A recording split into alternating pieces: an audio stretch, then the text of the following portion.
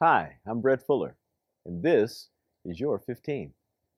The question for these 15 minutes is, how do you please Jesus? Well, this question is probably answerable in the same way that you would ask, how do you please anybody? By doing what they say, fulfilling their desires. We can't please somebody by fulfilling our desires for what we think they want. We have to do it the way they want in order to make them happy. And God has listed everything He desires in Scripture. And so we need to figure out what that is in Scripture and begin to do it. One of the ways that we are called to please Him is found in Colossians. Paul talks about the pleasure that God takes in His saints when they begin to do a few things. Now, in order to please Him, we've got to go from just being minimalistic in our Christianity to trying to do the max every day, to really bring a smile to His face rather than doing the minimal compliance in order to stay saved or to keep our ticket, if you will, punched for glory. We want to make sure that God has a happy face when we go to bed every night about our lives. And we can almost hear Him saying, "Well done, my good and faithful servant." In Colossians chapter 1, verse 9 through 12, Paul talks about how important it is for us to please God. He says, "I pray that you may grow, increase in all spiritual wisdom and understanding, and that you might walk in a manner worthy of Him, pleasing Him in all respects, bearing fruit for God, increasing in the knowledge of God, and being strengthened with all power." Paul says it's important, if we want to please Him, to have a few things in our life. Now, the first thing I think would be important is to have somebody like Paul in our lives that's supposed to help us get to the place of understanding how to please Him. So, do you have a mentor in your life like Paul who is praying this kind of prayer over you so that you can have kind of a springboard into what it means to please Him? We are not called to live our lives in solitary. We aren't called to grow ourselves up. We're called to be disciples of Christ. But that discipleship process is one that incorporates other people helping us. And you can't separate the prescription of what it means to please God from the fact that somebody like Paul was giving it to a people with whom he had relationship. And he was praying this kind of prayer over them as he was giving them the prescription. It's not just information. It's about relationship. And as they received this kind of information, they received it, if you will, from somebody who cared about them, who had their best interest in mind, who wanted to see them succeed. You need somebody in your life like that. Secondly, Paul says we need to bear fruit for God. Jesus said in John 15, "I am the vine, I'm the true vine, and my Father is the vine dresser," or the husbandman. He's the one who cares for the vine so that the vine can begin to produce the kind of fruit that it's supposed to. And throughout this chapter in John 15, Jesus said He wants His people to bear fruit. And He is pretty ruthless with the branches, if you will, that do not bear fruit. In fact, He says, when He encounters a branch that is on His vine that does not bear fruit, He cuts it off and throws it into the fire. Ouch! I don't want to be a branch like that. I want to be a fruitful branch that He begins to prune and trim that it might bear more fruit. And then at the end of the passage there, He says, "I've not only called you to bear much fruit, but a lot of fruit." So He's not talking about just the quantity, but He's also talking about the largeness of it. He wants us to continue to bear fruit in big ways and a lot of it. And the kinds of fruit that we are to bear are, number one, people. We are to make sure that we are about winning people to Jesus. What it means to share this gospel on a regular basis with people in our sphere of influence. You may not have all the scriptures necessary to be like a competent preacher. You might not have point 1, 2, and 3 and do some expository teaching, but you've got a story. If Jesus has touched your life, you've got a story to tell somebody else. And that is the first step in the process of bearing fruit for God when it comes to seeing people won to Jesus. So our job is to go and make disciples. And God wants us to be fruitful. In fact, He demands that we are fruitful in this respect. Secondly, He wants us to bear fruit in terms of character. Galatians chapter 5, verse 22 talks about the fruit of the Spirit, and that we need to understand that this fruit that God wants us to bear in our character has no law against it. That love, joy, peace, patience, kindness, goodness, meekness, gentleness, faithfulness, self-control, these things have no law.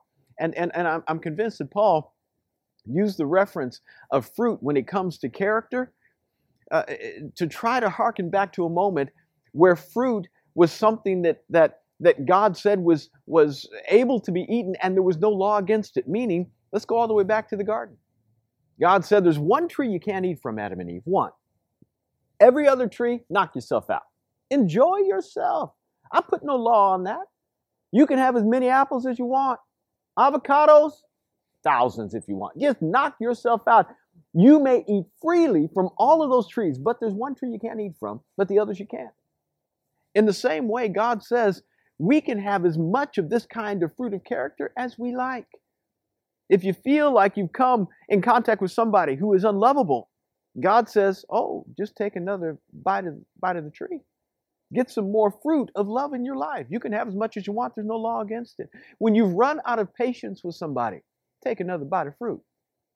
When your joy is lacking and you're tending toward discouragement and depression, take another bite of fruit.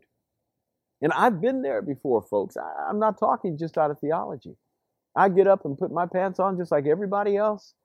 I've got to say to myself, when my feet hit the floor and I get out of bed, I've got to say, today I'm going to be a man of faith.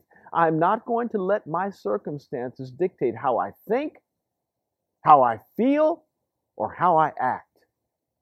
I'm going to allow myself to be led only by what I know to be true in Scripture. And I'm going to today not let any failure, not let any bad circumstance, difficult trial come my way to discourage me. I'm going to let joy, the joy that God has given me, be the benchmark in my life that helps me understand how good He wants to be to me. I've got to discipline myself to make sure that I take another bite of fruit every day. He said, bear fruit for God. Secondly, not only are we to bear fruit for God, we are to increase in the knowledge of God. So you need to read this Bible on a regular basis. You need to understand more about what God has to say and who He is. In fact, you need to get in this Word regularly. You want to please Him? Read your Bible every day. Every day. You remember the children of Israel walking around in the wilderness? They could not get 2 days of manna when the manna fell on the ground because God said, if you get 2 days worth of manna, you try to get more than enough than a day's requirement, then the second days that you got would go ahead and spoil. You couldn't eat it. Worms would be in it. God only allowed them to get manna for 1 day, except on the Sabbath when they could not go out and get manna because that was considered work. He said, I will allow you to get double the amount on that day. But it's important that we go and get this word every day, to love it. And to be like Job, who said, I desire your word more than my necessary food. My day usually starts sometime between 5 and 6 a.m.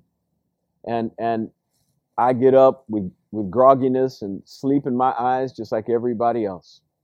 But I go with my God, not because I'm paid to do so as a professional, but because I love Him. And I want to make sure that He is pleased with me today. So I pray and I read my Bible. I increase my knowledge of who He is. And when I do that, it pleases Him. Thirdly, we are called to live in God's strength. There's no question that this world will wear you out. I talk to ministers all the time, and I ask them how they're doing. Of course, they put on the happy face, the hallelujah moment. I'm fine, God's blessed. I'm blessed and highly favored. They give all the religious jargon. But talk to them for 15 minutes, and they'll tell you the troubles. And generally, the same phrase comes out of every one of them. I'm tired. just flat tired. This life will wear you out. People will wear you out. Circumstances will wear you out. You will get to the end of yourself at some point. If you haven't yet, you just haven't lived long enough yet. And when you come to the end of your strength, hear me, that's the beginning of God's. It's a painful point, but it's a great point. We are to rely upon the strength that God provides and not our own. When we tap into His power, supernatural things begin to happen. And I've got to tap into it every day of my life. To tap into the power of God is my main priority, because I cannot accomplish what He wants to accomplish in a given day unless I do it according to His strength. And Paul said this, I've got so many circumstances in my life, thorns in my flesh, people that are coming against me, sometimes brethren, sometimes enemies out there. I don't have food, I don't have clothing. I've been through great difficulty. There are thorns in my flesh, he says. And I prayed to God that God would relieve me of these difficulties because I got weak from them. And the Lord said, my grace was sufficient because my strength is perfected in weakness. When we feel weak, we tap into God's strength, and I'm telling you, there's a pleasure there that the Lord feels for us, and we get the privilege of sensing it, and He displays it in our life. Why is He pleased with this? Because we have persevered through stuff that most people quit at. They encounter difficulty, and it's too tough for them, and they say they can't go on, and they say it's just too hard, and they quit.